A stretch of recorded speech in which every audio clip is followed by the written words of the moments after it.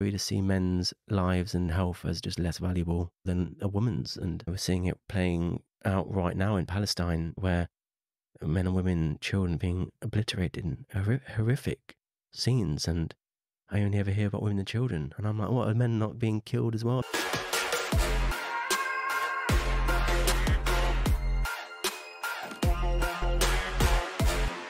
Welcome to Offbeat. Yes, I changed the name of my channel. It used to be Lustcast, but I felt that that name didn't really fit for the more serious stories that I'm doing. Like this one, where we're talking about the very real discrimination faced by men and boys. I know it's a controversial topic and it's difficult to talk about without being labelled a misogynist, but it's important that we do because men really are struggling by almost every measure that we look at. So before we get into it, please remember to like this video and subscribe to my channel. It helps me out, but more importantly, it means conversations like this get seen by as many people as possible. For today's episode, I'm joined by George the Tin Men. The Tin Men is an advocacy group for men and boys. We had a wide-ranging conversation about the main issues affecting men, including male suicide, underachievement at school and in the workplace, as well as the controversial topic of domestic abuse by women against men. I know this entire episode is the exact opposite to what we hear in the media every day. And I'm not expecting you to agree with everything that George says. I didn't. But I think it's important for everyone to listen to his arguments because he gives a lot of insight on where men need help. And in many cases, he highlights how the things that are hurting men are damaging to women too. And so by helping men, you can also help women. I'm not an expert on any of the topics that we're discussing. So please just tell me in the comments whether you agree or disagree. Please share your experiences, your knowledge, and enjoy the episode. When I saw your profile, I was like, wow, what motivates someone to actually start this? Because it looks like a lot of work. Just like an impossible sense of self-righteousness. Like, I genuinely feel like I could do a better comments. I could have a better... My account was never to post content. It was more just to be in the comments of other people's pages. That wasn't my name. And then I'd be like, there'll be a post about domestic violence, and I'll be like, well, 1/3 of victims are men, and I've not seen anyone mention male victims of abuse. Certainly not male victims of female perpetration. And then I would just get the classic, well, go make your own page, go start your own conversation. Okay. And then there's only so many times you could hear that before you're like, well, okay, I will. And then this is during like coming into lockdown, lots of free time. I have a good creative skill set. I can create good content. And I was like, I can create better content than you. I can create better content than the other people in the men and boys advocacy space. And now I have the time to do it. So I did it because I could. And I have. And yeah, that's why. That's what we're calling it, men and boys advocacy. Yeah, well, men's rights activism. I've never considered myself an MRA, but I've also never understood what's the big deal. Like, why is everyone so against that as a concept? My notes for this said, like, we're working title, I met a men's rights activist. Well, I'm waiting for him to turn up because he's not here. But no, I wouldn't use it. Like, I wanted to check with you if that was the right term. I mean, I'm fundamentally just against labels anyway. Like, I don't consider myself a feminist. I don't consider myself a men's rights activist. I'm certainly not an incel, despite what people say. And I just don't like labels anyway. But that's the thing with men's rights activism is I think they assume if you say you're for men's rights, the argument is, but men already have rights. Right. You know, women are trying to get equal to that. So if you're for men's rights, you're against women. Yeah, but there's certainly rights that men don't have that women do have. I mean, just go and speak to a father going to family court and tell him he's already got rights when he literally, there are literally rights that men don't have, that women do have, and vice versa. But I just try to avoid this big shit show by just calling myself George and not having a label, because I just find having a label always comes with it, like, it's like a handle with which someone can hold on to you and swing you around, and you're blamed for the other people in your group. So I don't even really consider myself left wing. Like, I'm centre left. I'm a human rights activist, of which half of all humans are men and boys. So I don't understand why men's rights activism is such a triggering term. People compare it to, like, oh, that's like being a white person activist, or a straight person activist, or an able-bodied activist. And I'm like, it's not, though. It's really, really not. Like, obviously I'm white, and like, being white is pretty much great across the board. Like, you're privileged in more or less every single possible way. But as a man, I don't think that is also true. I feel like there are genuine disadvantages for men and boys, unlike being white or straight, where it's just a massive ubiquitous set of privileges. So what are the main problems facing men and boys, in your opinion? I mean, a big one, I suppose, like the number one risk to my life and your life and every single man's life you walk past today is suicide. Like, that's the biggest. Every time I wake up, that's the biggest threat to my life, and that's a big one. And I think suicide is an interesting one because I don't necessarily see it as a individual issue in its own right. I see suicide as more of a selection of social issues that are dialed up to 10. So the latest research says male suicide is not primarily a mental health problem. It's a structural problem. You think? Yeah. Well, that's not what I think. That's what the research says. So most men who are suicidal don't conceptualize the problem they have as it being a mental health problem. And yeah, and I mean, the suicide rate for men is higher, isn't it? It's like 2/3, I think. Of suicides in men. 75%, 80% of all suicides are male. So men and boys. So what does it mean when you say it's a structural problem? Well, I mean, issues such as experiences of abuse, sexual abuse, especially domestic violence, joblessness, debt, financial problems, relationship breakdown. A big one, Martin Seeger, who's a friend of mine, who's a psychologist, he's linked about 20% of male suicides are linked to family courts and relationship breakdown, losing child custody, like a man losing his child in court, like the thing that's probably most important to him. He's a massive risk group to suicide. And that's not really a mental health problem. That's a child custody problem. A man who loses his job, can't pay the mortgage, takes his own life, he isn't experiencing a mental health problem. That's a financial problem. Like a man who's being abused, like 11% of men who are abused will attempt to take their own life. That's not a mental health problem. That's a domestic violence problem. So that's when I say I try not to see suicide as its own issue, but more the combination of different issues when the volume's at 10. And that study where I'm citing, they even describe suicide as like a rational, solution-based decision that men like take to solve the problem, which it does. Yeah, I don't know. I think we spoke briefly that I lost a friend, a good friend, to suicide last year. Sorry. With him, I would have said it was mental health problems, but he was depressed because he wasn't rich. Right. In his head, if you didn't have a model girlfriend, if you didn't have lots of sexual partners, if you didn't have huge amounts of money and partying and going to luxury places all the time, then you were a failure. And that was genuinely how he thought. Yeah. And my feeling is that there's a lot of men like that, and I think Instagram hasn't helped. And there is this kind of expectation that, like, you're supposed to be driving a crazy car, but not many people do. But that's kind of if you look at social media, it feels like that's how you be a man. Is you need to be successful and rich and athletic. And with him, it killed him. But I would still say that's certainly not unique. A lot of people have that problem. A lot of men have been that cause a lot of destruction to a lot of men's mental health, and I would say that's a structural societal problem where expectations are placed onto men.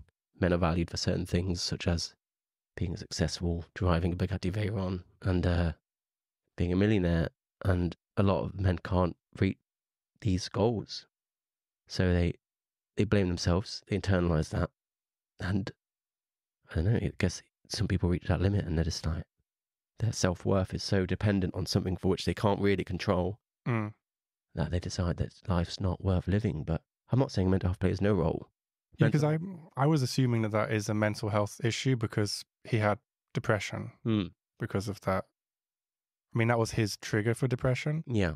But maybe if it wasn't that, it would have been something else.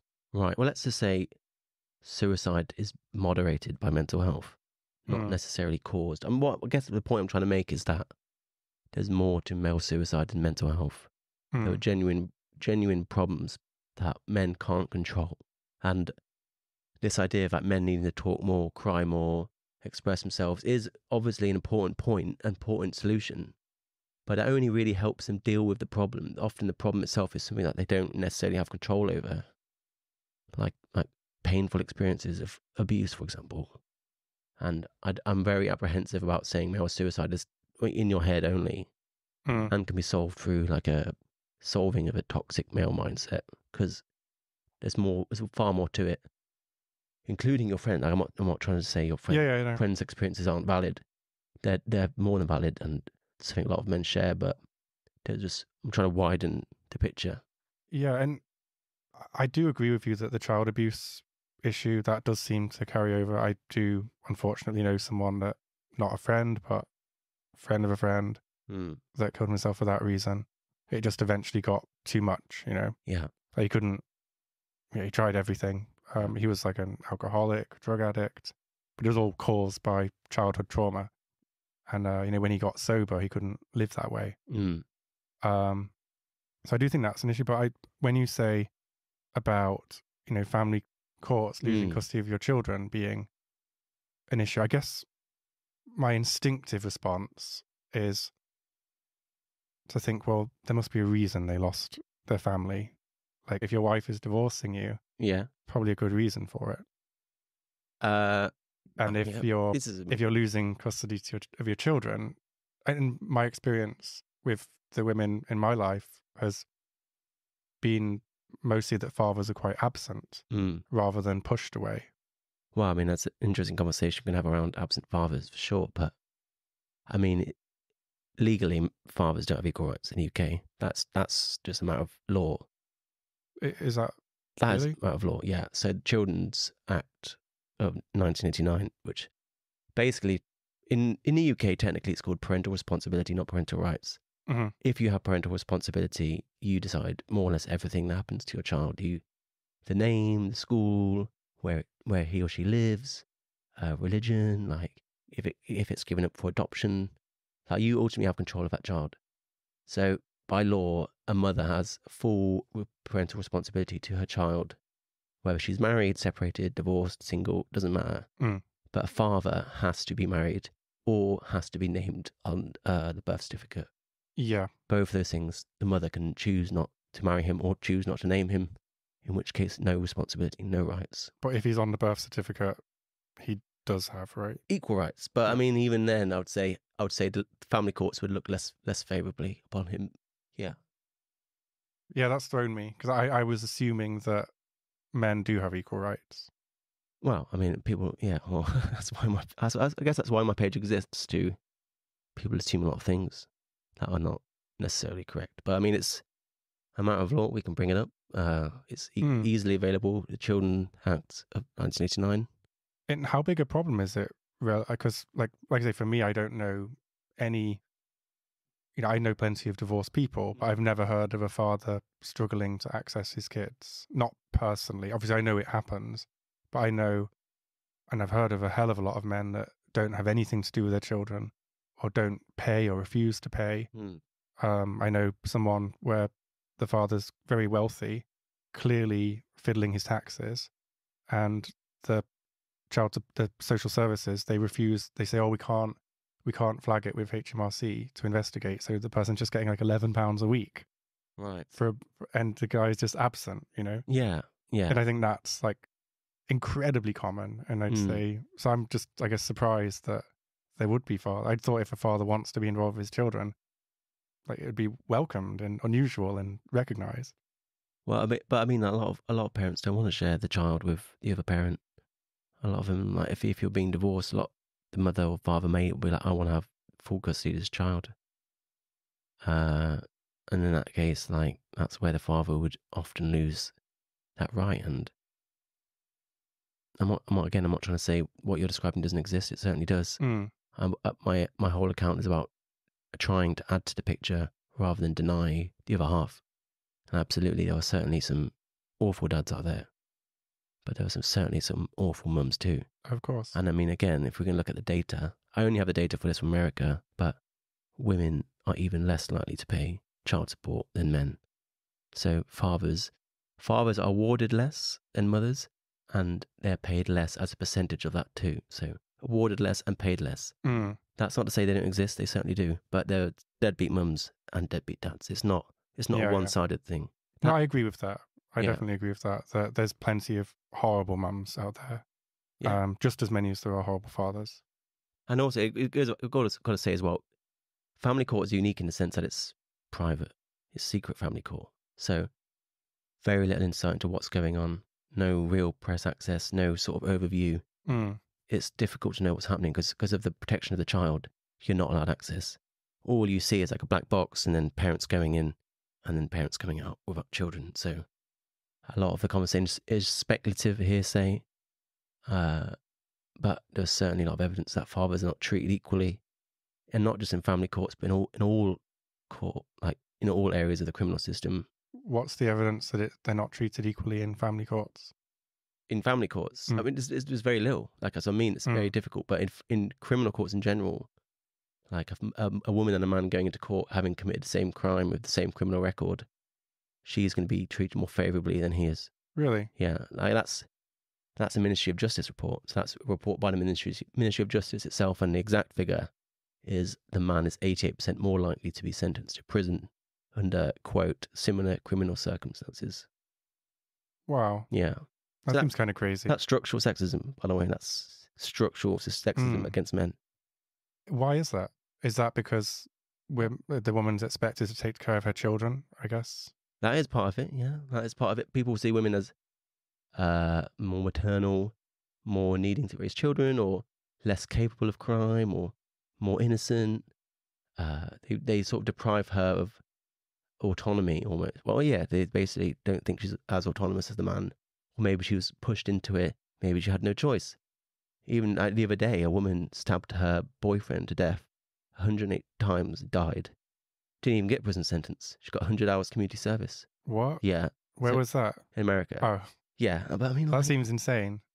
Less than 1 hour community service per stab, which is, I just don't think you'd see that the other way around. And no. If you read the actual article about it, Google it if you don't believe me. A lot of the article was saying, well, she's in some sort of cannabis-induced rage and this and that, and all of it's trying to alleviate her autonomy and agency over her decisions. Yeah, I mean, I do think if someone stabs someone, 108 times, that maybe prison's not the answer for them, in that it is like a mental health issue. No, but I think they should be spending time in a institution. Yeah, I'm getting help. I'm anti-prison too. I don't think it helps anyone. But I also don't think community service is the answer to her either. No. Like, that is it seems wrong. So insulting. Yeah. I'd say she needs psychiatric help or psychological help. Right. In America, it's the same. It's like women twice as likely to avoid prison, and men get 63% longer sentences for the same crime. That's Professor Sandra Starr. And then again, I have to also say, like, that intersects with race. So black people are also treated more harshly. Not as harshly as men. It's about 10% more. So 63% more for men, 10% more for black people. And if you're a black man, you pay that price twice. So compounded. Yeah, you'd think that there's controls for that these days because we're so sensitive to making sure that things are fair. And, I thought that's what sentencing guidelines are for. You commit this crime, this is the guideline. Yeah. So it's surprising. Is it a capacity issue? Like, are there just less women's prisons, so there's less spaces? Well, I mean, prison system overall is at capacity. It's beyond capacity. Some time ago, we went way past that. But there's certainly a lot of campaigning to close women's prisons altogether. There's people that think women shouldn't go to prison for any reason. Oh, I think some should. And I was like, yeah. I don't think people should go to prison for non-violent crimes, certainly not drug-related crimes. That goes both ways. I do not understand why this movement to change a prison system is only talking about women's prisons when they make up about 5% of the prison population. I'm like, surely it's mostly men in prison, so surely we should be talking about them 95% of the time, not just women. And it's a very one-sided conversation, especially about an issue where it's almost entirely men being impacted. I mean, men do commit a lot more crime. Yeah, but not 20 times more. No, but because they're committing more, maybe is it that, okay, it could be something weird, like maybe there's a lot more repeat offenders with men, for example. Yeah. So that could be skewing the data. Before we go, are you going to use the same argument for black people who are also overrepresented? No. Well then. No. Well, that's a good point. You got me. But no, you are right. I mean, obviously, I'm curious. I'm happy to admit. Yeah. I mean, I've been an idiot to not say men commit the vast majority of violent crimes. but they don't commit 95% of them. Yeah, I just feel like I have to just question things just because, you know, I do just have like a very nice middle class life. So do I. I've come back to England Yeah. after living in a third world country, and things just seem so nice and so fair and so egalitarian here. Yeah. So to hear that, it sounds quite shocking to me and really surprising. And so I guess I'm looking for a justification for it. I mean, I've done the maths. I've actually got a post on this because it wasn't always this way. Like, men were not this overrepresented in prison. Like, they've always been overrepresented, but not 20 times more. Like 100 years ago, I think it was like 20 times more. So 95% of prison population are men, if not more, slightly more, maybe 97%. It wasn't always that way. The graph for men, incarcerated men's gone up, women's gone up too, but it's not stayed the same. So it's more in absolute terms, but more as a percentage of the overall population of prisons. And I mean, there's reasons for it. The reason is men commit more crime, about 60%, 70% of serious crimes are men, but they're also treated more harshly in court in the way I described. Mm-hmm. They get longer sentences, and they're less likely to be released early as well. So it's basically a combination of those different things. One of them, more crime, but also they're not treated as fairly. And I mean, again, there's research on that. Yeah. And so what's the solution to that? Is it send more women to prison? I want to see... Oh, like what? No. No. Well, I mean, we had a really great study into institutional misogyny in the Met Police in the UK. Mm-hmm. And it's found that the Metropolitan Police of London is misogynistic. I thought that was a great study, very, very needed, certainly something I agree with, absolutely supporting that. But now I want to see another study like that into the criminal system. Is it sexist against men in the way that I presented data? If the Ministry of Justice are saying that a man going to court is 88% more likely to go to prison, having the same criminal history as a woman, is that basis to have a investigation? I think it is. And I want to see that into the psychological industry, and I want to see it especially into the domestic violence industry. So is it like maybe because men are seen as more of a risk to the public? Yeah. We give men too much agency. We think they're responsible for not only their own actions, but the actions of other men.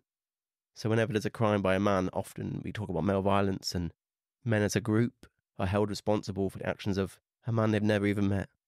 How so? How do you mean? Well, I mean, like, if we could look at the case of Sarah Everard, which you may be aware of, where a horrible murder and sexual assault by a police officer, which probably spurred the investigation. Mm-hmm.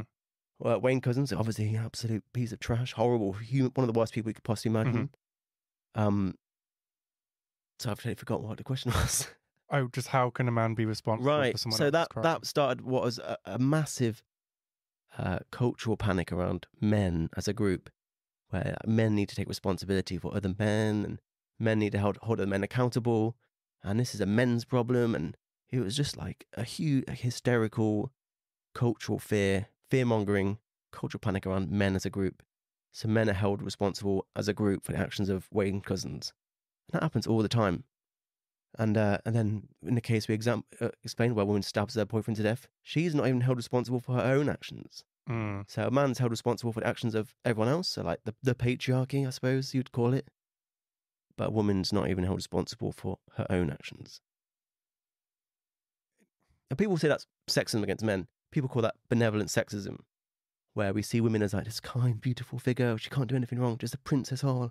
We infantilize a woman, basically make her a child. That's quite demeaning to women. Yeah, and I'm not saying that isn't true, but I do hate that perspective, because it's also partly the fact that we just see men as inherently evil or toxic or whatever else. But how much do you think that's penetrated our culture? What? That kind of seeing men as evil or toxic?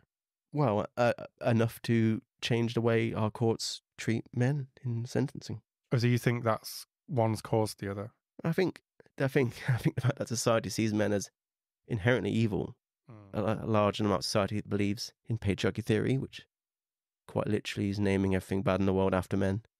Yeah, honestly, when people mention the patriarchy, I kind Mm. of just zone out because I'm not really sure what I it don't know. is or I mean, how it works. it Or depends on who you're talking to. I mean, it yeah, means something different to someone, whoever you're talking to.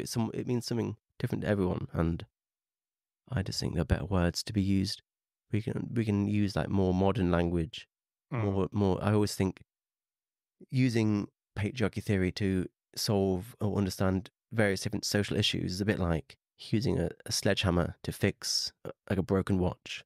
Like it's just like a really heavy-handed tool of just smash, smash, smash, smash. But instead of like meticulously opening up that watch and using different tools of psychology and anthropology and economics and stuff, like we're just using this very blurry ideological view that you and I probably can't quite agree what it even is. I genuinely don't know what it is. Well, But I lived in, like I say, I lived in Hungary for yeah, a long time, and honestly, like when I see these kind of feminist debates online and complaints yeah, about men in Hungary, I'm agreeing with them yeah, because, you know, being groped on public yeah. transport, completely normal, happens to every girl there. Sexual assault, like, rape is practically Mm, legal in mm, Hungary. I think the girl has to prove that she fought the guy off, you know, yeah, which is not realistic for most sexual assaults. yeah. Well, And it is. it's, I mean, that isn't even necessarily true. Like I heard that 50%, a recent study found that 50% of 18 to 24-year-old British people believe you have to have, unless you fought off the perpetrator, it's not rape. That's the UK. yeah, Half of young people believe that, yeah. which is absurd and shocking and terrifying. I mean, it comes from the Bible and it's this very ancient belief. But I mean, But to also concede to what you're saying, absolutely, there are certainly cultures in the world that are patriarchal, mhm. and there are certainly times in history in this country that were patriarchal. But is the UK in 2024 patriarchal? I would say no. Yeah, I would say no. Like I said, I came coming back to the UK, like moved my podcast from Hungary to the UK, and asking girls these questions, Yeah, thinking they're going to complain about men, complain about the yeah, patriarchy, but yeah, they yeah, don't. They just say that they're just.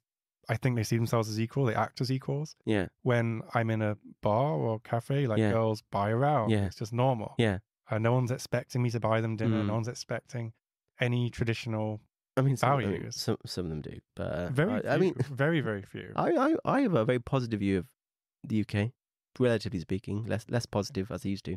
But And yeah, the people I'm meeting, the women are out earning yeah, most of the men I know. yeah, some in 2015, like young women out men, and there's been huge progress, so much progress that women have overtaken men in many places, like Mhm. education, which we can come back to. Hiring bias, I talked about recently, biggest study ever done into hiring bias has found like for the last 10 years or so, women are the ones are the beneficiaries of hiring bias now. Men are the ones that are missing out in hiring. So again, two women, a man and woman applying for the same job, same experience. She's seen as more favourable now. So it's flipped. The That pendulum. could just be because she's better. No, so the same. So they basically, it's all like A/B testing. They basically apply to the same job, similar CV, similar experience. One's a woman, one's a man. Oh, And they okay. measure that, and hundreds of thousands of applicants. They did hundreds and hundreds of thousands over 40 years across maybe a dozen countries. Massive, biggest study ever done. And it's found the pendulum has sort of swung. And it was like, yeah, in the 80s and 90s, start of 2000s, women certainly were discriminated against. But now we've done so well, which is Mhm. a really great sign of progress. But now it's gone so far that men are the ones being discriminated against in hiring bias, and boys at school. And do you think that's active or just an accident?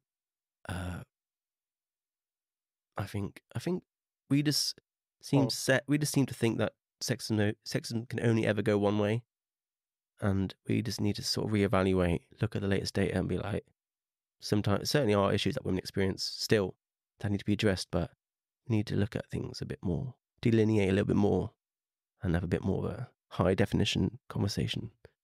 mm, But it's interesting you said about Hungary, because I haven't lived in Hungary, but my mum did grow up in Zimbabwe, and she instilled in me a very similar mindset.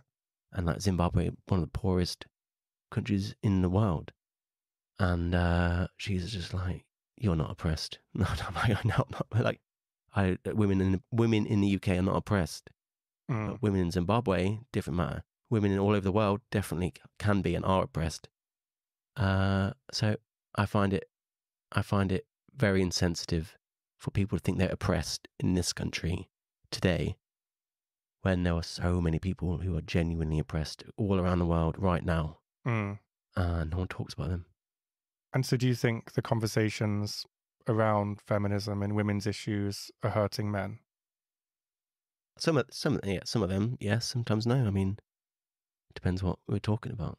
Like with the like with men being discriminated against at work, for Yeah, example, is that because of putting so much of assuming women have been discriminated I think some parts of the feminist movement have left men behind in certain areas, and they've not updated their viewpoint. They're sort of stuck in an ideological trap where everything's the patriarchy. And go back to your definition of the patriarchy, to actually look at the patriarchy, the etymology of that word means father, ruler. So patri, father, archy, dominator, ruler, means rule of the fathers. And I'm like, well, I've already established that fathers don't even have equal rights. So what sort of ruler doesn't have equal rights? Doesn't make sense in that capacity, but it's just difficult because feminism is a massive, broad church. There's so many different types of there's left wing, right wing, liberal, radical, Marxist feminist, trans exclusionary feminist. There's so many different. Yeah, they don't all agree. I can't possibly give you an answer to that unless you want to have a specific conversation. Otherwise, I'll be falling into my same trap. I'm trying to have a high resolution conversation. That's true. So if you want to add detail to that, I'm happy to answer it. But I would say in certain issues such as domestic violence, some of the frameworks that feminism has provided to us, such as the Duluth model, actively erase men from being abused. So Duluth paints every single abuser as a man, every single victim as a woman, in black and white. Like it's that, and I mean black and white. That's how it works. This is the one. Cause I think in print, I'm pushing back on a lot of your points, just because I think that's a good thing to do. Of course, even if I agree with you. Please do. But this is the topic that I was nervous about bringing up. Yeah, is domestic violence against men, because I guess this is the one where I find it hard to agree with. Good. So, good. is domestic violence against men, I would say it's very different to domestic violence against women. So different that maybe it should have a different label. What do you mean by different? Like, less severe or like fewer? Like, so when I'm very very close to some women that have experienced domestic violence, and seeing, and it's a pattern, like with men that abuse women, it tends to be like they go through this pattern of breaking them down, breaking their confidence, controlling them sexually, controlling what they wear, isolating them from their friends and family, gaslighting them, making them think that they're the one that's abusing their partner, and also rape. Like using rape to control them. And I've only ever met one man that was in an abusive relationship with a woman, and it was horrible, but it was very different. The aim of it was very different. It was okay about control, but it was about controlling, just keeping him manipulated, keeping him broken. Yeah. But it was very different. Yeah. There was violence, but he could fend off the violence. Like, I think in most male-female relationships, even if the woman is attacking the man can overpower the woman. And I think that's what makes it different, because his life is very rarely threatened, because he knows that he can overpower her if he needs to. So I think that's why we have this kind of like, I guess, get out of jail card, like this insurance that we know we can stop it. Yeah. I mean, I would say although again, I don't want to deny your anecdotal experience, that is not reflected in the data. Like, it's not like the current data, again, please look it up. 1 in 3 victims of abuse in the UK is a man. 1 in 3. It's, and if anything, that's an underestimation. But is this including like childhood abuse? No. So, but I believe the number is 2.9 million men in their lifetime will experience abuse in the UK. And that's 5.9 million women. So I guess my issue with this is a typical male abuser, he will accuse the girl of abusing him. And I wonder how much of that data is just simply abusive men claiming the opposite. Because how do we filter for that? Well, it's an interesting chance to talk about what's called bilateral abuse. which again people seem to want to deny, but that shows that half of abusive relationships are mutually abusive. So bilateral abuse, meaning both partners are abusing the other. So you're basically creating what's called a cycle of violence where both partners, and it escalates, like, you know, arguing becomes shouting, and shouting becomes shoving, and shoving becomes slapping, and slapping becomes punching. And both partners are feeding into that cycle. 50% of abuse is bilateral. I guess it just makes me uncomfortable because I just seeing. Well, I know it's only anecdotal evidence I have. Well, I have a friend who, if he wasn't home by 6 o'clock in the evening, his dinner would go in a bin, and he would have to sleep under the dining room table. So are we going to compare anecdotes here, or are we going to talk about actual data? Because I mean, again, by no means do I want to deny anything you said, but there's millions of men, literally millions of men, who have been and are being abused, who have a right to have a conversation too. And how are they being abused, for example? Physically abused, emotionally abused, coercive control, sexually abused. Like, it's interesting, he brought rape into the equation because legally women cannot rape men. So men are just excluded from that data entirely. We can talk about that later. I guess I struggle to imagine how a woman could sexually abuse a man, I guess. I know that as it sounds like, maybe it sounds ridiculous to you, but I guess, and it could just be my biases, but I struggle to imagine it. Well, I struggle to comprehend it. I'd say you're in a very privileged position to not understand that, because often it comes from experience that you're able to understand what I'm talking about. But again, like, it's important to talk about the data, and the data's on my side, unfortunately for you. It just is.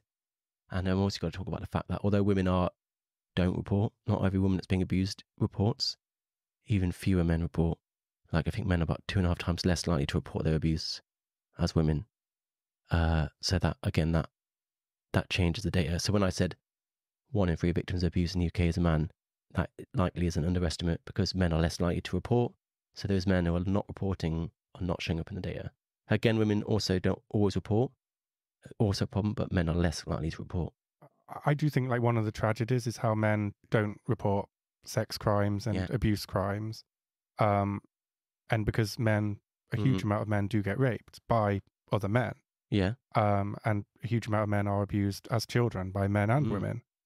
But who's the number one abuser of children in America? Men? No. Mothers. Oh, actual just physical abuse. Yeah. Yeah. And again, happy to, is also, that wouldn't surprise me. That doesn't, but also women spend more time with children in America. So that you have to take into account. But yeah, I think, like, because there'd be a lot of, like, single parent households, for example. Yeah. That might skew the figures. So, just by the fact that more women spend more time with children is going to lead to that, but can't deny the fact that by absolute numbers. I didn't think of that, actually. No, but there's a lot of things that people don't think about, and these are some of the gaps I'm trying to close and fill in with data. But all of the biggest and most respected domestic violence researchers, and I can name them, so Murray Strauss, who founded the field of family violence research, Erin Pitsey, who wrote the first book on domestic violence and opened the first refuge for domestic violence, he was a friend of mine. Richard Jellis, did some of the biggest studies in domestic violence ever done in America. Susan Steinmetz did the first study on male victims of abuse. All of them are on my side. They're all here with me. I mean, most of them have passed away, sadly, but they've all said it is not a gendered issue. It never has been a gendered issue. It's a very complicated issue of, like, learned family behavior, often generational. I can see that. And, like, people tend to pick partners based on what their normal is. Yeah, when I say that, I mean, like, you repeat you learn and repeat the patterns of your childhood. Murray Strauss, his research is amazing. He compiled 200 surveys and studies over 30 years that said it's not gendered. Women and men do it equally. So not even he said 50-50. And he said the biggest cause of domestic violence and the most ignored cause, spanking children in childhood. Because he's like, you're learning, like, you're teaching that child that he can solve problems, or she can solve problems through violence. He can correct misbehavior through physical violence. And that is what domestic violence is. Like, you're so-called correcting the behavior of your partner through physical violence. And if you're spanking your child, you're literally teaching them that. I agree with that. I don't believe in Nor do I. like physical punishment. Nor do I. And that's what he said. And I've never seen a domestic violence campaign about spanking children, which is still legal. I think in Scotland they made it illegal, didn't they? In Scotland, and I think in Wales, illegal. Thankfully, in the UK, in England, it's not. It is crazy how you can hit your child. Yeah. Legally. Yeah. It is. And crazier still how the domestic violence industry have not shared that information. Like, it's why would you not? And I guess a lot of people kick off.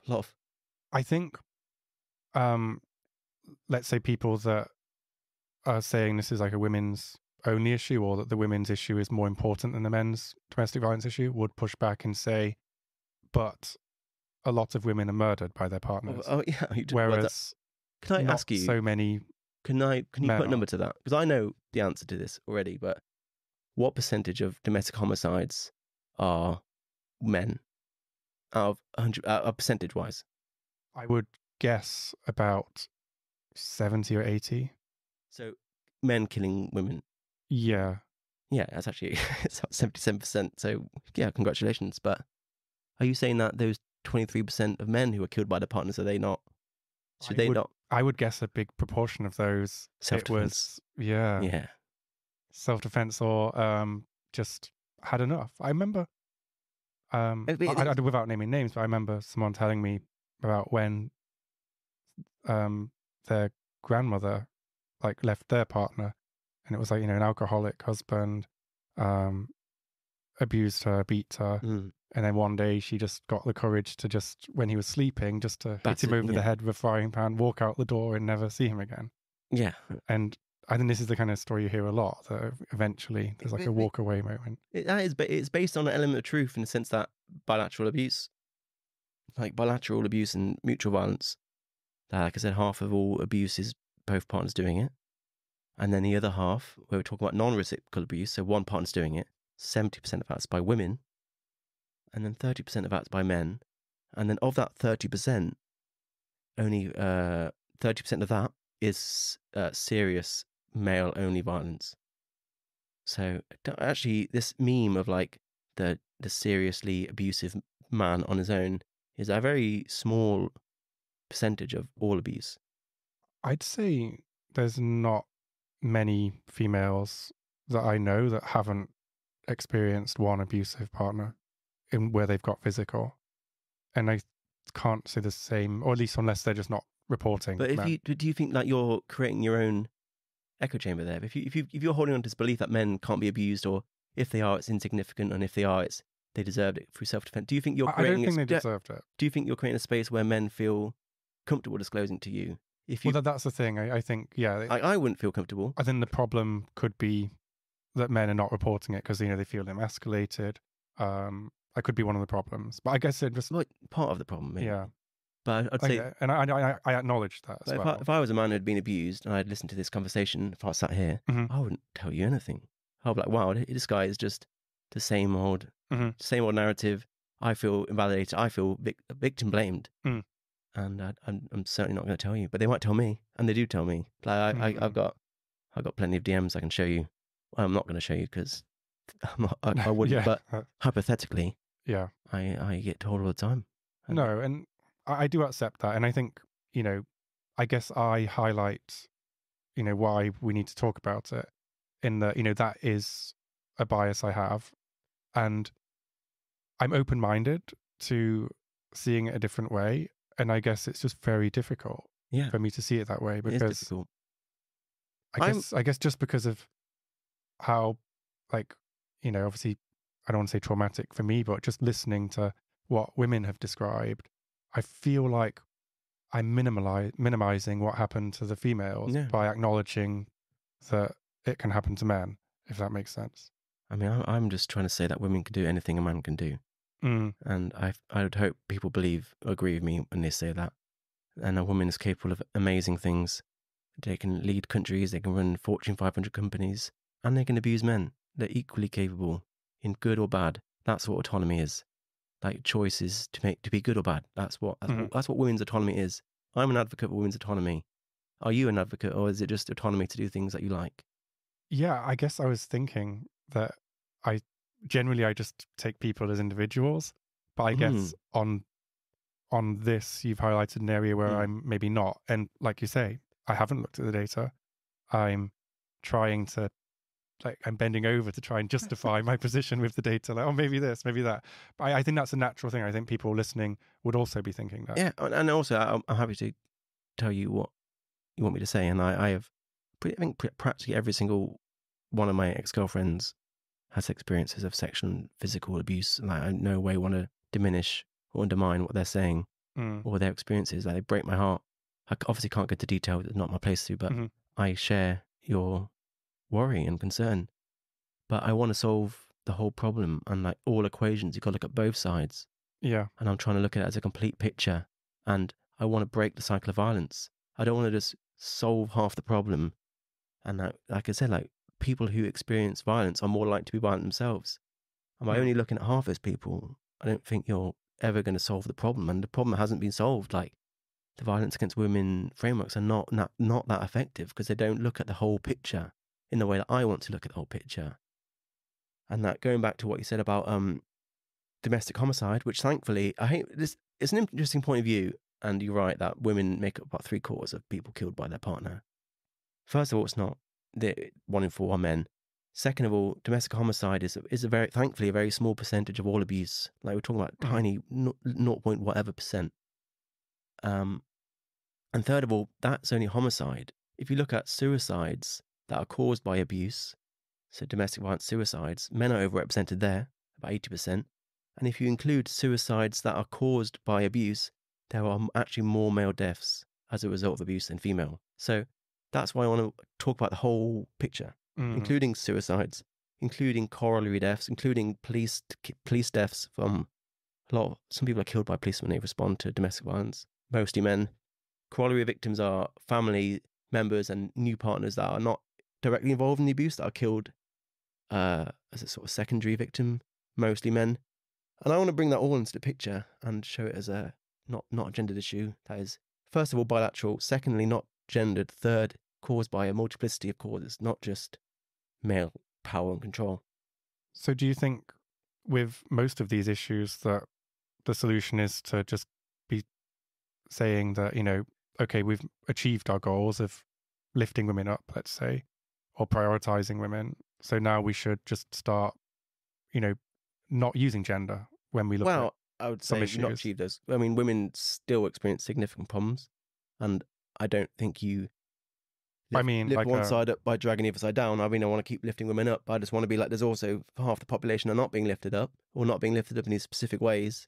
Let's talk about both, and I that's guess, what I mean. Like, yeah, so instead of, looking at female domestic violence, just domestic violence, and the same with, you know, job application, and we shouldn't be looking at the gender of people being recruited, maybe just, yeah, I'm all for that. There's an interesting study in Australia where they wanted to bring more women into. I can't remember what it was. I think it was a governmental organization where they wanted to bring more women in. So they were like, we're going to remove gender from TVs to bring more women in, and they found that they ended up hiring more men. So even more men are being hired. So then they were like, oh, and then they brought names back. So then they could go back to discriminating against the men. And it's that's even, so interesting. I don't know if you've ever applied for a job in Europe, but it's so brutal. You have to have a photo on your CV. So the jobs go to Crazy. attractive people. Yeah, I mean, that's something no one talks about, like pretty privilege. Yeah, even they And get less jail time, less prison time, yeah, because if you're attractive. yeah, and like, but going back to your first question, I mean, I would like to say we should be treating the issue, not the gender. Mm. The issue is domestic violence. Anyone can experience domestic violence. And in the way we currently address domestic violence now is that we don't help men. So the Duluth model, which started this conversation, is the most widely adopted framework for identifying abuse in the world. Mm-hmm. It's a piece of feminist framework whose own founder said doesn't work, and it was undermined by its own founder, Ellen Pence, and yet we still stick with it. Paints all abusers as men, all victims as women. And that's like a very one-sided approach. And then if you're in favour of that, I think particularly in modern times when there's so many different types of relationships with trans people, with different types of lesbian, gay relationships. Having all abusers as men doesn't fit. Well, that's a what I lot mean. of That's what I do not understand relationships. about the feminist movement. One of the things I love about the feminist movement is how it leaves no one behind. If you're a member of the intersex community, which is about 1% of the population, you have your own day, you have your own flag, you have your own initial in the LGBTQ alphabet, and they're given visibility, the intersex community, and that's just 1%. No one's left behind. But if male victims of abuse are 33%, they are left behind. Like, why are you, like, I guess the question to you is, how small of a percent do men have to be of a problem before you're happy just to get rid of them completely? Because I would say if it's just one man being abused, I think he should be in the conversation. It's a good question. So, like, when I set up my podcast... But what is the actual answer to that question? I want you to put a number to it. Like, what, 10%? 5%?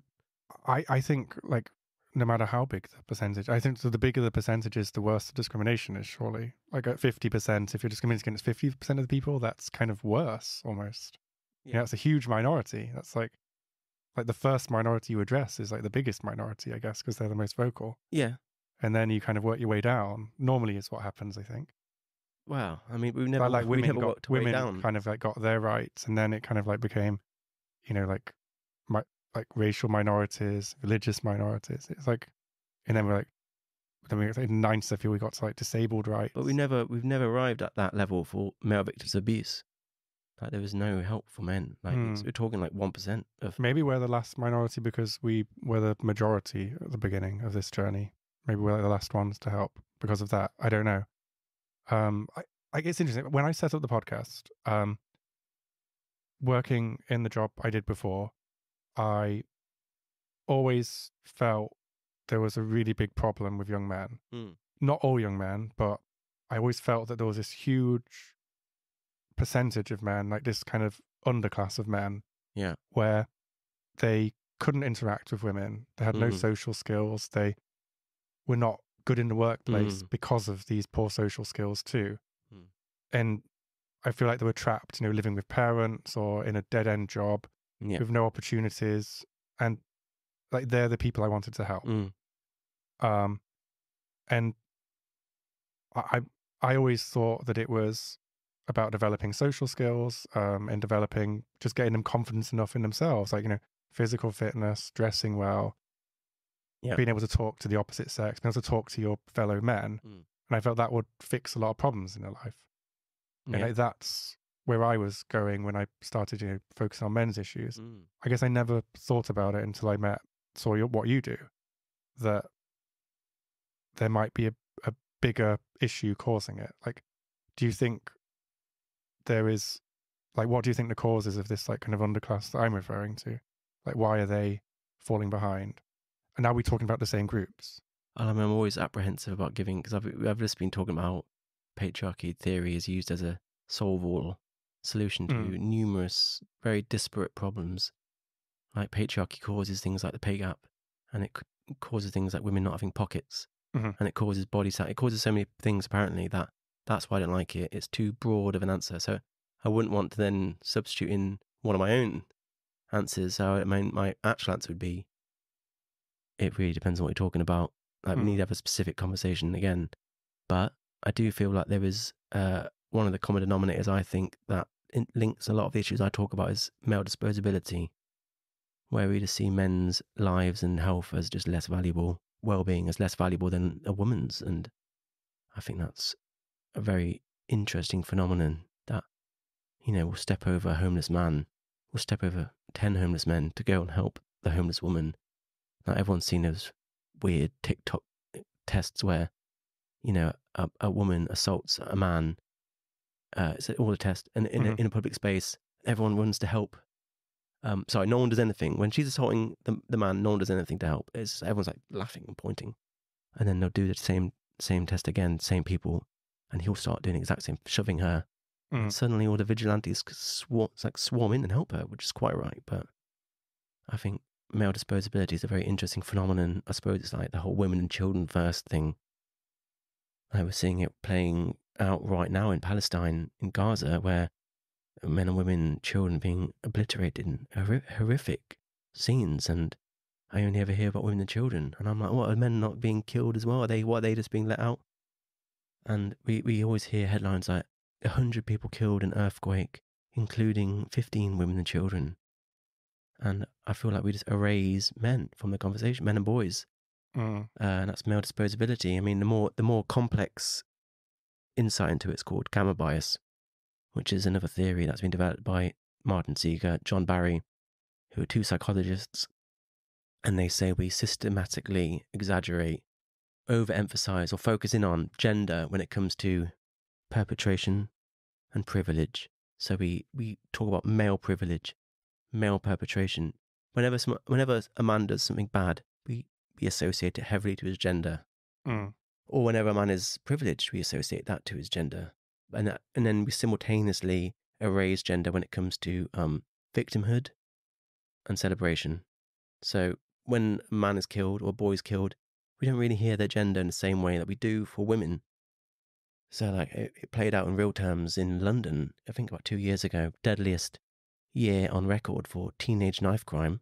And that's all you'd hear, teenage knife crime, 30 teenagers killed, 31 teenagers killed. But and no one knows that every single one of those teenagers was a boy. And that's what I mean. Like we erase boys being stabbed and we just say teenagers. And that creates a very contorted narrative. It's sad it's only news when it's a girl or... Exactly. Yeah. And then there was I can't remember her name, but a young woman was killed last year, 2023. A horrible crime. And she was stabbed to death by a boy. And it was, again, headline news. Sadiq Khan, Mayor of London, was, again, talking about a scourge or epidemic of violence against women. People were sending me DMs like, why are you not talking about it?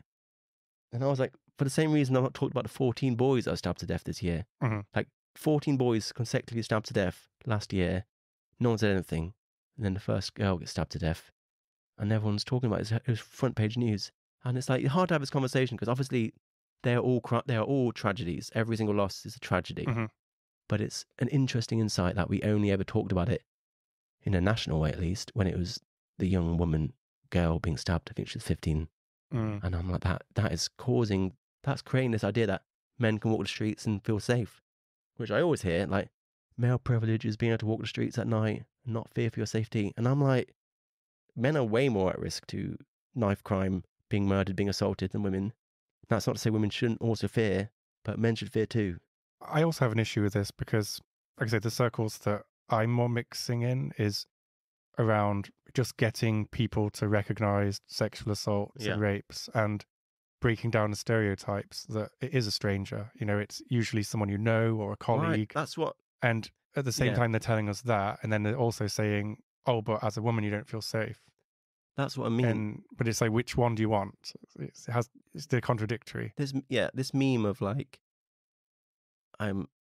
everyone has a right to feel, be mindful of their safety, and we should all do what we can to help others feel safe. If that means crossing the road, if that means, giving someone a bit of space, do it. That's great. All for that. Everyone can feel, and everyone should feel mindful about their safety. But this idea that this memification of sexual violence, where it's happening out in the street and bus stops and stuff, although it does happen, as you rightly said, that's very unhelpful. The majority of rapes happen behind closed doors. So women fearing for their safety whilst walking the streets from sexual violence, and then they go home where they're most at risk, and I guess they let their guard down, or they're not. We're creating a very warped narrative, not only in the sense that what I said about men are also vulnerable, but women are vulnerable in other places, more vulnerable in other places. And I'm like, it's such a misleading and just inappropriate warping of the narrative. It's like, it's dangerous, I think. No, I would agree with that. Yeah, and it's just, you're painting a false picture of sexual violence, basically. And it hurts everyone. No, absolutely. And I guess I just want to bring it on to the topic of the manosphere. Yeah, right. Just because there are lots of people talking about male issues. Yeah. And I think we both have a mutual, not hatred, but a bit of disdain for, a lot of these like red pillars and Yeah. anti-feminists, Right. like the Pearl Davis types. I hate her. I was looking. I take it as a personal insult how often I'm recommended her content on Twitter. Even on the way here, I'm like, I do not like this. Hide this content. On the way here, I was just like, hide it, hide it. Tweeting her, like, calling her an idiot. She is horrible. She's And playing a character, right? She's a cartoon character. Yeah. And like, same with Andrew Tate. I mean, everyone always expects me to insult him. He's a misogynist. I hate him. Scumbag. So is Pearl. But I just feel like he's a cartoon character. I don't take him seriously enough to be offended by him. I'm just like, he's worked out what he needs to say to get clout, and he's just saying it again and again and again, ramping it up, if anything. He's trying to it's not, Andrew Tate is not the threat. The threat is how many people are listening to him. So that's what's really scary. There's always going to be some idiot shouting misogynistic slurs. But why are so many people listening? And I'd say probably because the men and boys following him have been neglected, left behind, insulted by progressives, the left wing mostly. Like, they're not being listened to, they're not being talked to or listened to. They're being let down. And so they're looking for someone else who does listen to them. They've stumbled into this group of grifters and misogynists who looks like they're listening, but they're actually just trying to exploit them. And they're just following, they're loving it. And I was like, that's the real lesson. Why are so many people following Andrew Tate and Pearl? And I would say they've been neglected because there's no one else. Yeah. Yeah, I know something I've noticed, especially since coming back here. We did some interviews on the street, and people are using their talking points like in normal conversation, and it's scary. And I do feel that there is, and it's a decent percentage of young men actually listening to them and actually now become like, because when I was growing up, like, it was pretty equal. Like, we're pretty modern. Like, I think most millennials growing up, like, men and women weren't really, there wasn't any issue or something like, oh, women are not women less, and there's none of this, no stereotypes existed by then, and or if they did, I didn't notice them. I don't know. I just felt I grew up very equal. Always had a lot of women in the workplace, women bosses. So it was normal for me. And now, same. It seems like maybe younger people and maybe some disgruntled people my age are not seeing that, and they're seeing women as inferior and as property almost. Yeah. And it's a big movement. It's not something to be. I think he's the fastest. I think he was the fastest growing influencer of all time. I think in this heyday, and I same as you. My childhood is blessed. My life has been blessed by so many powerful, strong, courageous women, and I'm just like, when I watch that content, I do not know what you're talking about, and it is a serious problem.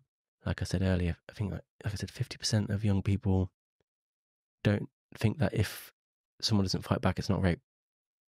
And they don't understand what consent is. And I'm like, I don't think it's a coincidence that that's happening at the same time as this emergence of the Andrew Tate and his army of misogynists. I think that those two are linked together. And the manosphere, I hate it for so many reasons. Everyone else hates it, plus my own reasons on top of that. I hate it because it makes me look bad, because people think I'm one of them, and I'm like, definitely not. I hate the term manosphere for the same reason I don't like the term the patriarchy. It's got this very vague I reckon we'll have just as a productive comment. I don't know what the hell that manosphere is. In the same way as I don't know what it's like spooky, scary. The manosphere. Well, I often get my own arguments dismissed just because it's like, oh, another white guy over a podcast. And then it's like, call it incel. Yeah, well, same. And I mean, the best way of looking at the manosphere, the best way I know of delineating what the manosphere is it's sort of four groups of people. You have the men's rights activists. And the men's rights activists are trying to change the system. So they're petitioning government. They're trying to change laws. They're trying to get rid of things like the Duluth model. They're trying to change the Children's Act. They're trying to change the Sexual Offences Act so women can be held guilty of raping men. And then they're trying to change the system. And then you have the red pillars. And they're happy with the system and they're trying to exploit it.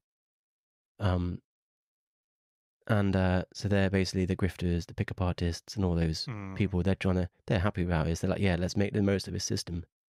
And then you have the MGTOWs, which stands for men going their own way. Oh, that's. And they want to leave the system. So the MGTOWs want to leave the system, and the red pillars want to exploit the system. Men's rights activists want to change the system, and together they are the manosphere. But I mean, who knows? I mean, everyone's got their own opinion. I would throw the fitness guys in there as well. I think they can be quite harmful for men. Who are we talking about? Let's name some names. In general, I just feel there's so much emphasis placed on, to be masculine, you have to look like a bodybuilder. Yeah. And that look is so artificial. It's dangerous. Like the diet, I think, is dangerous. All these supplements, all these scam. I mean, there's no evidence. Dehydration. Yeah. Steroids. And like people like boys, men are having their legs broken. And heard about that? Having their legs broken, and you have that titanium rods put into your legs, and it extends. Excruciating pain. Wow. It can make you about 3 inches taller. It costs a fortune. Horrifically painful. And this is my big issue, because I just think that we should, growing up, I thought we got way past this idea that, boys wear blue and girls wear pink. Yeah. I just thought it was supposed to be about being an individual, being free, doing what you want. And I think we're losing that somehow by just having this one very narrow view of masculinity. And, what if you're not, do you really have to do fitness to be attractive and to be masculine? Or can you learn something? Can you be creative? Can you, it's like this idea that, there's only one type of gay person as well. There's a whole spectrum. Yeah. Like many which are very masculine, some that are comic book gay. Yeah. Just seeing people in stereotypes is it's quite harmful. I feel like we're going back to that. And it's concerning, especially as a man that's not, stereotypically masculine. Like, hey, come on. We should be over this. Let's not go backwards. It's difficult because, I mean, I agree. I feel like we need to find new value systems for men. I wish men would find more value and meaning, identity outside of the traditional breadwinner role. The breadwinner role is increasingly difficult to achieve now. Like, we're not living in the 1960s. Women have entered the workplace, quite rightly so. Men can't meet that sort of sole breadwinner. They can't come home and support a whole family on their own. It's just not possible anymore. And I think, like, I'm at the age where many of my friends have children, and they shouldn't want to be that. They should, because it's so rewarding to being a dad, to co-parent and to co-work. So I wish, I'd find more areas of meaning for men. So including work, and if you want to work and have a great career, that's excellent too. I don't want to shame that. I want to add to that, and I want to be like, well, why can't you find meaning in fatherhood or friendships or hobbies, family? Like, there's more to life than work. Trust me, there is. I spent 10 years going down the whole work road, and I did pretty well. And now I'm like, actually, don't feel particularly happy or fulfilled. I'm going to come back a little bit. And it makes me sad how many women are following men down that road. I was going to say. The whole CEO boss bitches, I'm like, I promise you, that road is not going to give you what you want. There are so many men that are trying to claw their way out of that. They've spent their whole lives trying to become successful. They've done it, and they're like, I still feel miserable. And now women are like, we're going to do it. And I'm like, don't. Like, we bought a ticket to that. It sucks. Get out. Most unhappy I've ever been in my life was when I had a successful business. It was horrible. Well, I get no financial return from the Tin Men. There's a massive black hole of finances, emotional sort of work. And it's so much time. But it makes me very happy. I think you work harder on that than I do on this. Yeah, honestly. Then you have to several hours a day. And I have a business which is successful, and I'm neglecting that. And that earns me money, and that pays my mortgage. And I don't get anywhere near as much happiness and satisfaction out of my money-based business as my massive debt accumulating business of the Tin Men. Because you're doing something. Because it means something to me, and it means something. And I just encourage other men to follow me down that road and explore other areas of meaning. Because a sense of meaning and mattering is a massive cause, a massive help to reduce male suicide. Like, giving men a sense of meaning outside of these very old, outdated roles that are just increasingly inachievable anyway is a really good way of reducing male suicide, I find. But I also don't want to deny the fact that I think men exercising is a really good thing. And I feel, I go to gym all the time, and it makes me feel great. I love it. A sense of routine and friendship and bonding. I don't want to, no way want to shame that. And I do feel like there is such a thing as masculinity, and I don't think it's entirely socially constructed. And I do think men and women are not quite the same. So I want to acknowledge both sides. And I don't really know where I draw the line. I'm constantly shifting it left to right, left to right. For me, it's just about that there's not this, masculinity isn't just one thing. Just Yeah. like, I quite like that, girls like saying, yeah, they can do both. They're a mom and they're good at the Yeah. career. And I think that's where men and women can find some common ground Yeah. is, Yeah. helping each other adapt to this new reality. And I think one of the problems is that, like, when I look at athletes, for example, they encourage footballers to get married young and have a family and to have responsibility because it grows you up, it turns you into a man, and it creates that stability in your life and meaning in your life. And I think we should be encouraging that maybe for everybody. Maybe our generation has left, having children too late. Maybe we should be, in a relationship, supporting each other, helping each other through. It is a turbulent time. There are a lot of changes in society that we have to get used to and figure out. And yeah, but I guess I just want people to understand that men have not got the winning ticket in society in every single possible way. yeah, There are certainly women that are stuck at home. My sister had 2 children recently, and I know she's very much struggled having a child, not being able to return to work. But I also know my brother-in-law, who had to go back to work after 2 weeks, feels alienated and left out from his family. And there's like so many men are working full-time, fathers are working full-time, and they want to be part-time parents. And that is the goal. I feel like for most fathers and mothers, although probably slightly more mothers, the ideal is part-time parenting, part-time work. I think, yeah. And too much of the conversations about, oh, women are trapped at home. And I'm like, they certainly are. But there are certainly men that are trapped at work and they want to spend time with their children. And again, both exist. Like, I'm not trying to deny one. I'm trying to say yes, but, and say there's 2 sides to every story. And there's a lot of men that wish they could spend more time with their children. Because if they spend their whole life, my dad did this and he spent his whole life building a very successful career. Barely saw him when I was growing up. And when he retired, that was it. Like, he didn't have much of a connection with me and my sister. Didn't have many friends because all his friends were tied to work. Whereas my mum, who's now retired as well, she's got so many friends, so many girlfriends. And like, they made all his girlfriends when she was raising me and my sister. And from like in the nursery and school and whatever else. And she's having a great time in retirement. And like, I feel like the men that dedicate their lives to work, not only is that process itself not necessarily fulfilling as it could be, but when they retire, it's all over. It's more or less over. And then they're like, well, what am I left with? Like, my children don't know me. I don't know who they are. I'm like a stranger in my own house. And then that's why so many men die when they retire. Like, because it's so common. Yeah, it's terrifying. I've seen this with, the older men that I know. They don't adapt as well, I think, because they're not as social, because like you say, they're always at work. So when the work's gone, their social circles shrunk. But impossible to have this conversation about also acknowledging the fact that fathers, again, talking about equal rights, fathers don't have the same right to parental leave as mothers. So mothers get like I thought it'd be the same now. No, not in the UK. Like, mothers get, but it's difficult. Mothers is like a year, but it's paid for by the government and their employer. Men 2 weeks. So a mum, my sister, would take a year off work, and then my brother-in-law gets 2 weeks, and that's the biggest cause of the pay gap. No one talks about that either. And it's like, and then simultaneously we're hearing fathers need to do more. Fathers need to pick up the slack, as you've been saying. But I'm like, well, they also need equal rights and equal respect, and you can't expect equal responsibility without giving equal rights. So, yes, equal responsibility, but first equal rights. And that conversation has to happen in tandem. No, I agree with that. I'm surprised. Right. I just assumed men did have equal rights. With like that. There's a few things you've assumed on this podcast that maybe you were... Yeah, well, no, but that's why we do it. But this is a great example of how giving equal rights to men benefits women, because the pay gap is not experienced by women versus men. It's mothers versus fathers. That's the big gap. Like, mothers are not paid the same as fathers because mothers are at home and fathers are at work. And fathers often don't want to be at work. They want to be at home. And mothers often want to be at work. So the problem is that when a child is born, like, the graph is insane. It's like salary over time. And it's like mothers and fathers coming up at the same, men and women coming up the same. Then suddenly the mum comes down, father keeps going. And it's because they've had a child.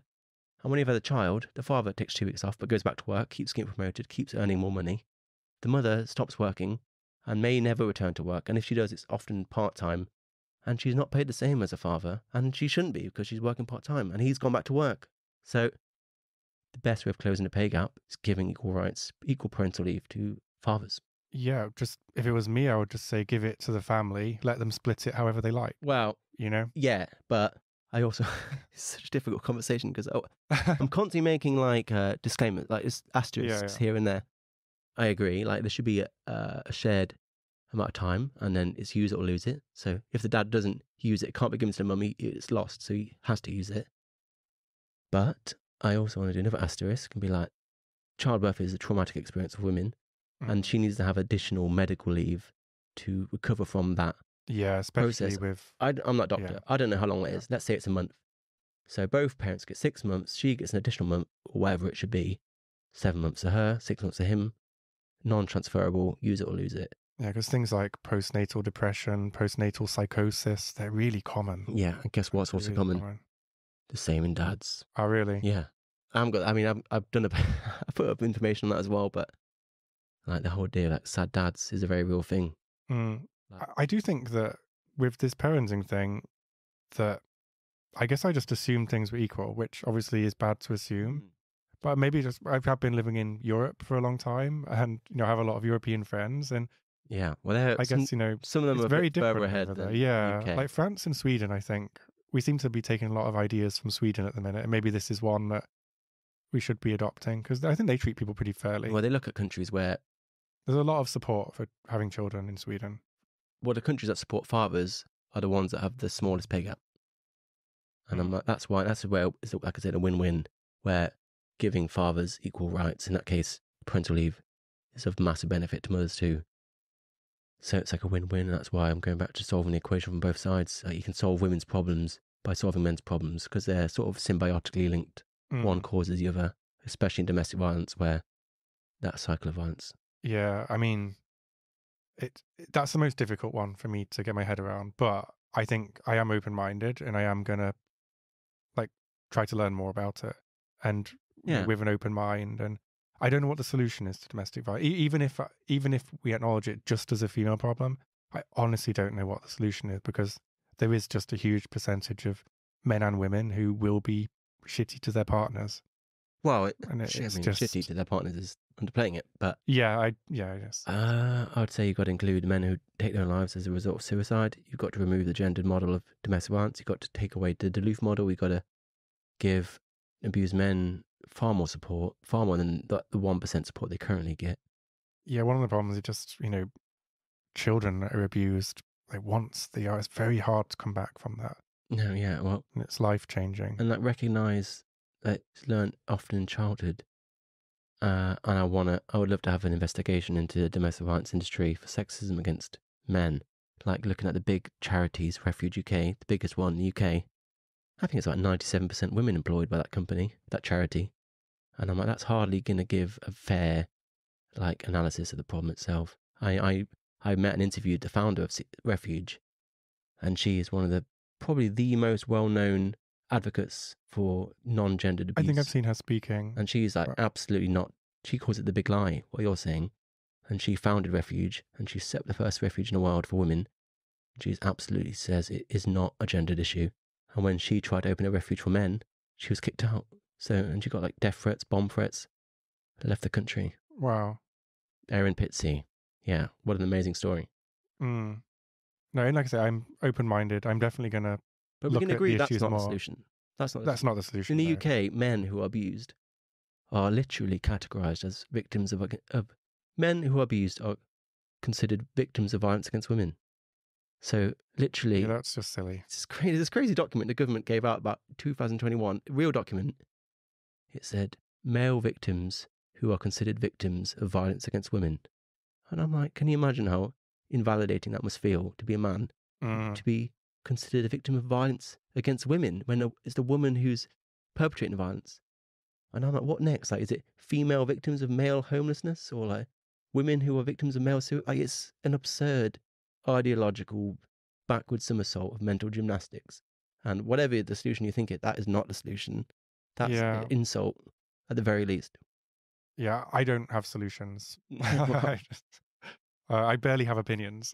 Well, you've got but I'm just curious. I guess I do have opinions and feelings and instincts. Yeah. And Sometimes my instincts and feelings are based on, actual data, and sometimes they're just based on a feeling. Yeah, I get that. People just comment like, this doesn't feel right. And I'm like, well, reality isn't based on your feelings. But I definitely want to do more on that topic. Mm. For today, I just wanted to get just an overview, really, because it's my first time speaking to someone like you. And yeah, you've opened my eyes to a lot of things that I just didn't know about.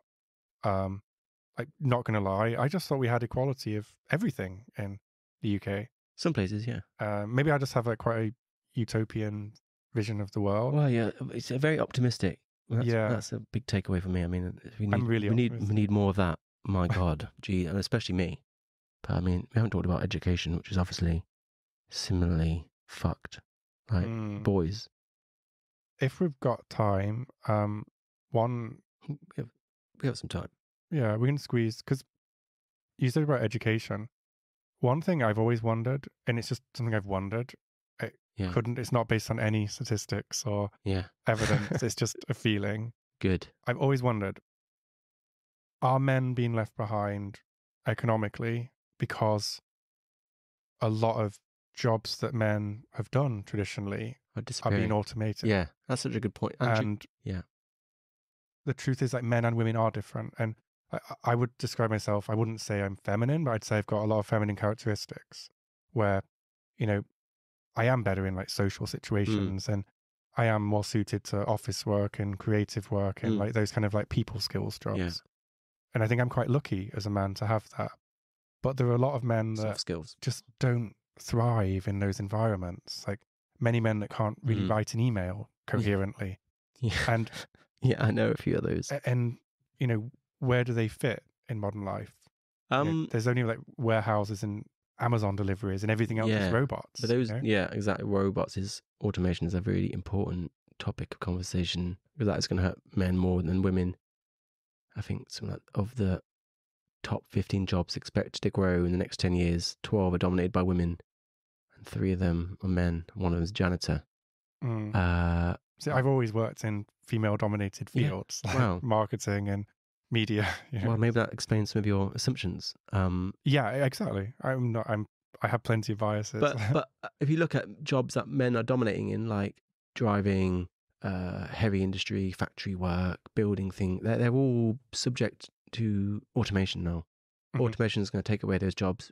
I've seen a robot building a house. Yeah. A bricklaying robot. Yeah, I mean, soon to be cars, like lorries, like trucks, truck drivers. They're all going to be automated. And who do you think is driving those trucks? It's men. And they're the jobs going to be lost. There's going to be an elite batch of men that are doing the engineering and the data science behind it. Like the STEM educated guys, where men still dominate. But I really worry about...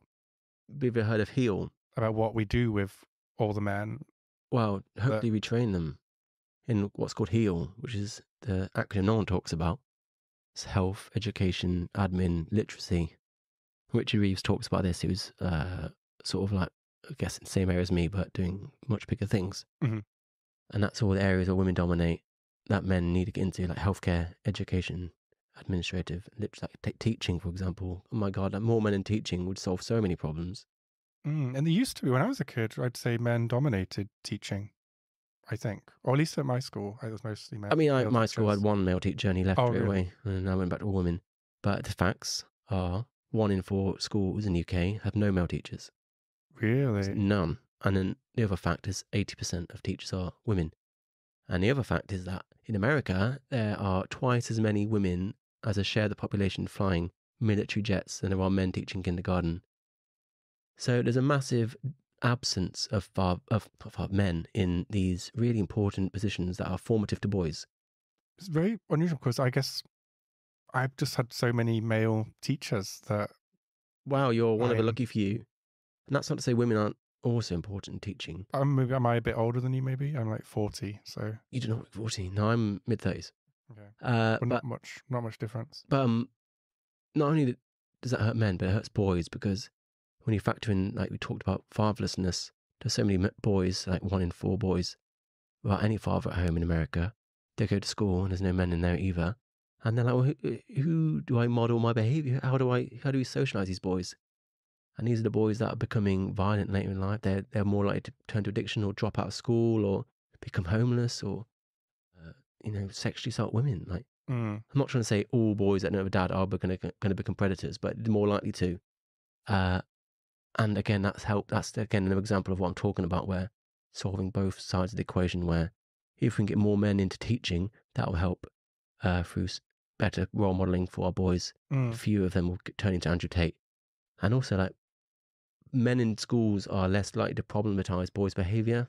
I was a naughty boy in school, but I don't think I was a stupid boy. But if you looked at my grades, very stupid. Yeah, same. I was disengaged. I was bored. I was frustrated. I hated it. I acted up. And I wasn't stupid. And every year, my parents would sit me down on my bed, be like, "You got to try harder, George." And I was just like, "Why need you tell the fucking school to try harder? Because I'm not engaged. I hate it." And they never thought about maybe the style of education is just not working for George or boys. And that explains why. And here's another fact for you: boys behind in education, every single stage in every single country in the West, more or less, with a few exceptions, but boys are behind in education, like almost universally, and have been for decades. Yeah, I have like my own personal opinion on this. Like, I always excelled when we had a very strict teacher and very strict approach to education. Wow. Whereas when it was like a kind of more loose, free, that's when I get distracted, act up, didn't pay attention, didn't do what I was told. That's so interesting. And I guess my assumption would be that maybe boys need like more discipline and a more disciplined approach to education. But like I based purely on my personal experience. I couldn't give you a yes or no answer to that. I just don't know. But I know the current method of teaching, which is based on long, quiet periods of reading, is not necessarily that effective for boys. I think that boys hate that. A lot of girls hate that too, but it's even less effective on boys. Boys are like just pumped for testosterone. They want to be moving around. They want more space. They want to be doing more like kinespatial learning. And I hated reading. I still don't read books. I listen to audiobooks, and I do the same now. I literally looking at a book and I just want to throw it across the room. I actually love reading, but I just like audiobooks because I can do more at the same time. Yeah, I mean, my favorite is just walking the dog, listen to an audiobook or podcast. It's amazing. But the way we teach kids in school is just really letting boys down. Has the way we teach children changed? Yeah. Okay. Well, a lot of it's based on like teachers' subjective assessments now. So fewer exams, more teacher assessments, more coursework. That's when we went from O levels to GCSEs, and that's when boys fell behind. So it was less objective measurements through examinations and more about subjective assessments by teachers. And that's where we talk about teacher grading bias. So again, a bit like so like they would be like marking down, say, kids that mess about. Yeah, well, like we said earlier about a man and a woman going into court having committed the same crime, she's going to be sentenced more leniently. But in the same way that a boy and a girl go into classroom, same levels of intelligence, he's going to be marked down. So boys being marked down with the same ability. And that's. And we know this for certain? Yeah. So like the education gap is a bias, rather. Partly down to that, partly down to a lot of different things. Another role model of mine, Mary Kernock Cook, who is the former CEO of UCAS. So UCAS is like basically... Yeah. They're the exam people. She's the UCAS is University College Admission Services. So they decide who goes to university and who doesn't. And can you tell I didn't go? I barely went. And she was the boss. And she is saying systemic bias against boys. And she's like, why are we not talking about this? This is absolutely incredible. Like, can we not even comprehend the fact that boys can be disadvantaged? Honestly, I've just been, I guess, applauding the achievement of girls doing well. I just assumed it was like how most minorities outperform white people at university now. I just thought it was like maybe down to like good family, like good motivation. I thought, oh wow, girls have like just got their the minority stuff thing's together, different though. It's like we can understand a little bit about why, there are certain educational gaps. We can understand why minorities are performing differently to white people. We can understand why people in towns are different to cities. We can understand why older generations are doing differently but the gap between boys and girls is different because these are people going to the exact same school from the exact same families and the exact same areas, and boys are doing worse. So it's like so I just thought it meant that girls are just like, maybe they're better at these sort of like soft, because like men are doing better in like STEM subjects. So I just thought it was like a natural phenomena. I thought, Yeah. okay, maybe girls just achieve more in most university courses. There's lots of reasons for. But I mean, I was just an assumption. Well, So I guess I'm surprised to hear that there's biases yeah, I mean, in the education. COVID-19 gave us a really great chance to study it because exams are obviously cancelled. There were no exams in COVID because of lockdown. So it was all based on teacher assessments. So I was like, what a great exact chance to actually look at this bias in the real world, not even inside the study. And although both boys and girls did better, girls did even better than boys. So the gap opened up even more. And then when exams came back, it shrunk. So it was really, again, O levels, which are largely based on exams, and went to GCSEs, which are more teacher assessments. That's when the gap opened up. So we've got these really great real world examples of it happening. Yeah, I remember like doing a long time ago, but I remember doing GCSEs and hating coursework so much. I just saw it as so pointless, and I didn't really do it. I hate all of school. I was just awful. Like, yeah, I just need like more vocational learning is another thing that boys excel at. And STEM itself is interesting too, because that's a whole subject in its own, quite literally. But did you realise biology is not a STEM subject? Yeah. Did you realise like psychology is not a STEM subject? I don't even think it's a science, is it? Do you realise like medicine and nursing, they're not STEM? Is medicine not? No. Huh. Why do you not think they're? It's because women are overrepresented and they don't care. STEM is just a political neologism where they've basically selected all the sciences where boys are ahead, physics, chemistry, and they're like, oh, this is STEM now. Oh, I thought it was just... And it's just mostly bullshit, in my opinion. If you look at all the sciences, if you actually take all the UCAS subjects for all the sciences, technology, engineering, and maths, and you compare, there's actually more women in STEM than men. And like, if you actually include things like biology, which is obviously a science but not a STEM subject, but biology is like the easy one, though, isn't it? I mean, not for me, mate. But everyone's just like, because I just always felt that, like, you know, chemistry and physics and mathematics, they're harder, yeah. Yeah, but I mean, like biology is more like. You should speak to my mum, biologist. She would have a few things to say about that. I'm in trouble. Yeah, honestly, she would. Yeah, a few. Like psychology, words. I really don't see as a. What about neuroscience? That's got the word science in it. Not a STEM I thought subject. That it's not. No. Really? It's like medicine, subjects allied to medicine is what it's called. And that's psychology, pharmacology, toxicology. I'm surprised at neuroscience medicine not being in there. And everyone's like, nursing's not science. I'm like, look, literally open a nursing handbook. It is just science. Science. And it's so insulting to nurses because it's like... that the care they're giving is science. Different. It's hard work. Yeah. And they are STEM students, in my opinion. But the political concept of STEM, they're not part of it. And if you include all of sciences, objectively speaking, women are not underrepresented. And it's just like, you're just forgetting the fact that in 2/3 of university degrees, men are underrepresented. No one talks about those ones. It's all this obsession over STEM.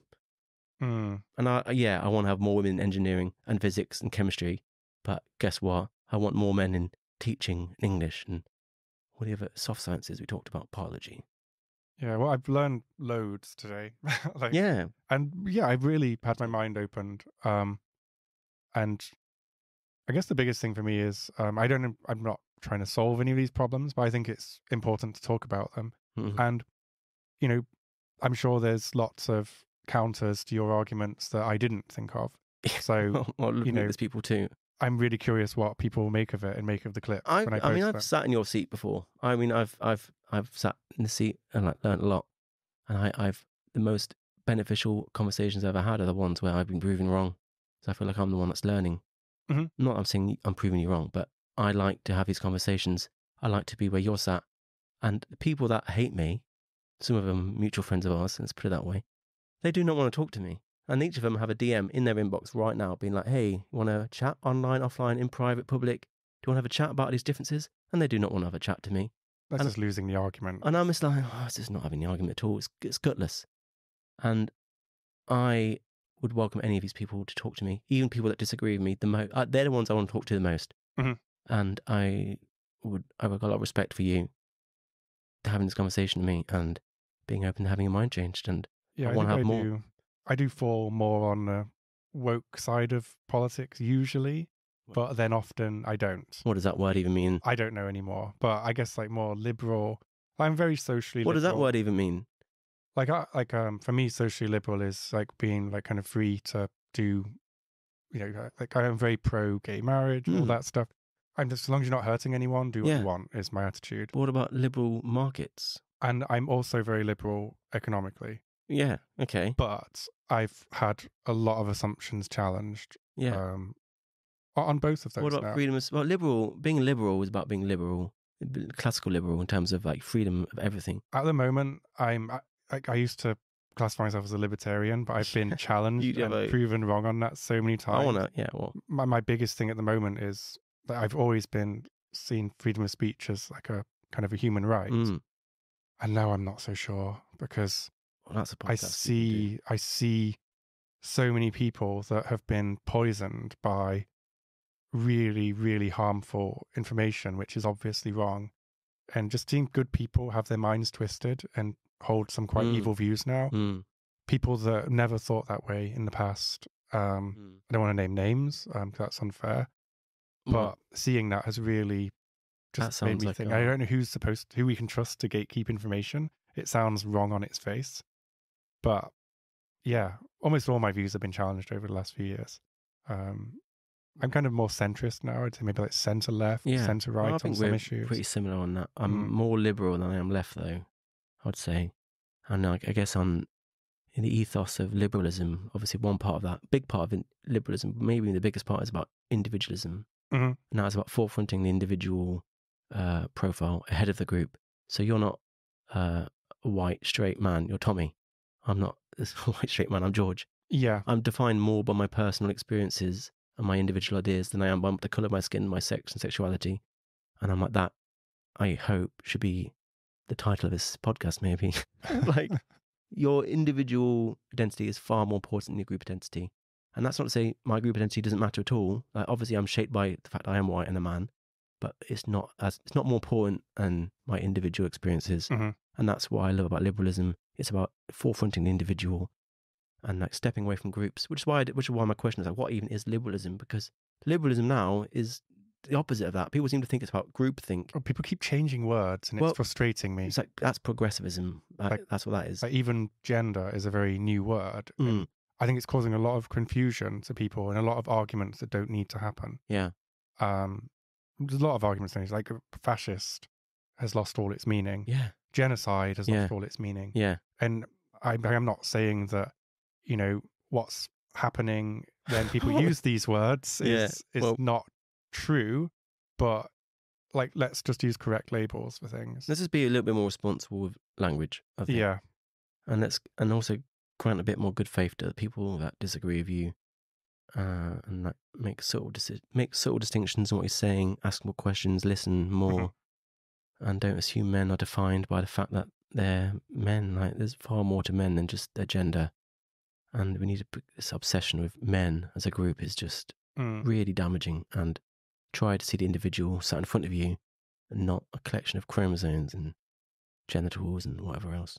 Yeah, no, completely agree. And like I say, I think we had a good conversation today, and I'd love to go into some of these in lots of detail. Yeah. One day, maybe with people that disagree. Who knows? Bring them. Like, there's a seat there. we've got 4 seats here, guys. Come on.